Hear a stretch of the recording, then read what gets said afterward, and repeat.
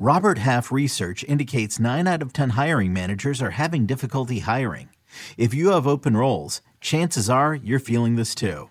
That's why you need Robert Half. Our specialized recruiting professionals engage with our proprietary AI to connect businesses of all sizes with highly skilled talent in finance and accounting, technology, marketing and creative, legal, and administrative and customer support.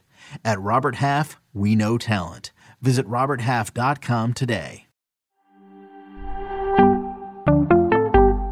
Let's talk some early bust candidates next on Fantasy Football Today in 5.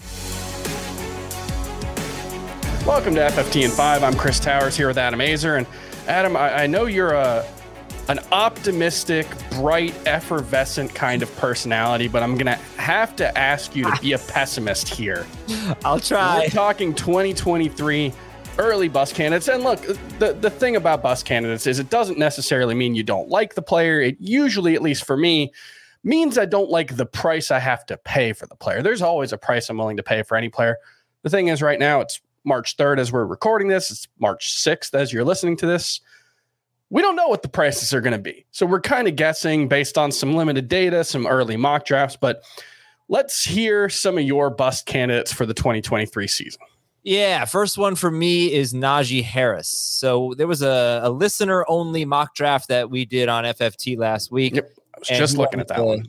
Yeah, he went in the 3rd round, and I think that's probably fine if he keeps getting all the work that he gets. But I'd like to see him lose a little weight. He gained weight going into last year. He also had a foot injury before the season started. There are reasons why he may have struggled. But also, he just got 2 years in the league now. He's not an explosive player. Mm-hmm. So I think Najee Harris really needs a lot of touches or a lot of touchdowns to be a 3rd-round pick or better. And I'm worried that he could lose his job because he just hasn't been that good. If they add anyone, it could be trouble for him. He's already lost his 3rd down role. So I think Najee Harris is someone I don't want to pay up for. Round 4, I would start considering him. That makes sense. I'm kind of in a similar boat with Najee Harris. I don't dislike him, but yeah, 3rd round, I'm still looking for like difference makers. I'm looking for guys who could get to like the 18 points per game mark. And I just have a hard time seeing Najee get there without, Ben Roethlisberger, when he was a rookie, throwing a ton of targets to him. He didn't have that role, like you said, last season. So I'm with you there. And I'm probably going to be out on Javonte Williams, who I believe also went in the 3rd round of that one.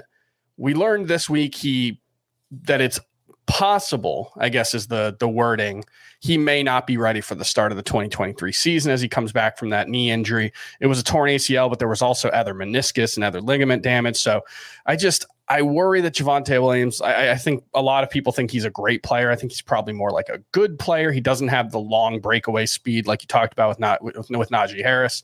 I'm not sure that Broncos offense is going to be a ton better even with Sean Payton. So I don't know if I buy Javonte Williams coming off his injury being an impact player. Who's another bust you've got? Lamar Jackson for me, and I don't think you're going to agree. I just kind of over him the last 2 years. If you look at points per game and you take out a couple of games where he left super, super early, you're talking about a guy who's basically been a top 5 quarterback, right around 5. The problem I have with him is that he's had some big weeks, 40-plus point weeks, and a lot of weeks where fantasy managers going, what is wrong with Lamar Jackson? Should I bench Lamar Jackson? So I'm tired of the inconsistencies, and I just don't really love the offense. They just don't have that talented of an offense, and I just think they're not the explosive, great offense that they were a few years ago when they took everyone by surprise. Now he's learning a new system. Could this be the new system that gets him going again? I don't know. The last system he was in was tailor-made for him. It was like, hey, Greg Roman designed something for Lamar Jackson. Well, now he's got a new offensive coordinator. I don't know how he's going to react to that. You just never know. Sometimes there's a learning curve. So I think I'm going to be out on Lamar Jackson. I know you don't love Trevor Lawrence, so this is a good segue. I would take Trevor Lawrence ahead of Lamar Jackson. He'd be no higher than QB7 for me. Yeah, I would definitely take Lamar Jackson over Trevor Lawrence. But like you're saying, I mean, you look at the game log, really, really massive start to the season. Looked like he was going to be an MVP candidate again. I think the biggest thing for him is just the lack of talent around him, because you saw when Rashad Bateman got hurt last season, that was when Lamar Jackson really fell apart. And, Rashad Bateman's had his own criticisms of the Ravens organization. I think that's a team that really needs to add a lot more talent around him. If they do, and I'm assuming that they'll add at least someone to the offense as a pass catcher, I think I'm going to be in on Lamar Jackson as a top 5 quarterback. Like you mentioned with Trevor Lawrence, I don't know. I know he's a super talented player and he showed signs of improving, and he did take a big step forward in year 2, but it's also like he had 20 plus points in 8 of his 18 games last season. And it was really like one 5-game stretch where he was incredible. Outside of that, he was a pretty mediocre fantasy option at best. Yeah, he should have Calvin Ridley next year. He's going to have a bunch of weapons. It's a good situation. I see all of that. I don't know if I buy him. Like, people are going to be ranking him and drafting him as a top 5 quarterback. I can't do that. I couldn't take him ahead of Justin Herbert, who has shown that kind of upside, not over Lamar Jackson. So I like Trevor Lawrence more as a low-end wide receiver or QB1. I just worry he's going to get pushed up to be higher than that. I'll be one of the people pushing him up. I would take Herbert over him, but I think I have him 5th, then Fields, then Jackson, which, of course, rankings are always changing. But Herbert's 4 for me, and I buy it.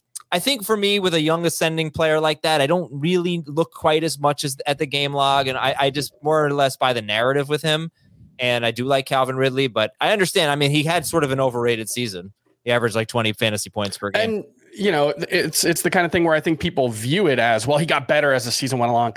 Kinda. Again, he had that 5-game stretch, but he had one great postseason game, wasn't very good against the Chiefs, was really bad to close out the season, his last 3 games. So I don't really know if he's there yet.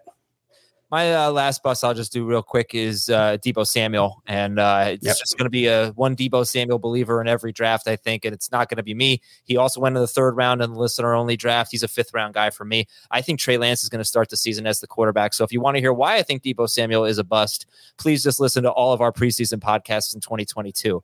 Now, if they trade Brandon Ayuk, that would change. But Trey Lance plus George Kittle plus Brandon Ayuk plus Deebo Samuel equals a lot of busts, except for maybe Trey Lance. Yeah, it's just a math problem for the 49ers offense. They got a lot of guys who are going to be very, very expensive in fantasy, and it's going to be tough for them all to live up to expectations. I agree with you. I think Christian McCaffrey is probably the only guy I'd be willing to draft at cost. And even there, he's not my number 1 running back. I have Austin Eckler ranked ahead of him. So I'm going to be at least 1 spot lower than the consensus on Christian McCaffrey. That's going to do it for FFT and 5.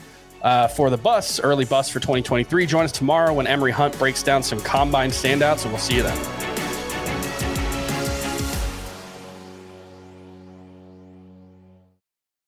The chilling new original docuseries on Paramount Plus.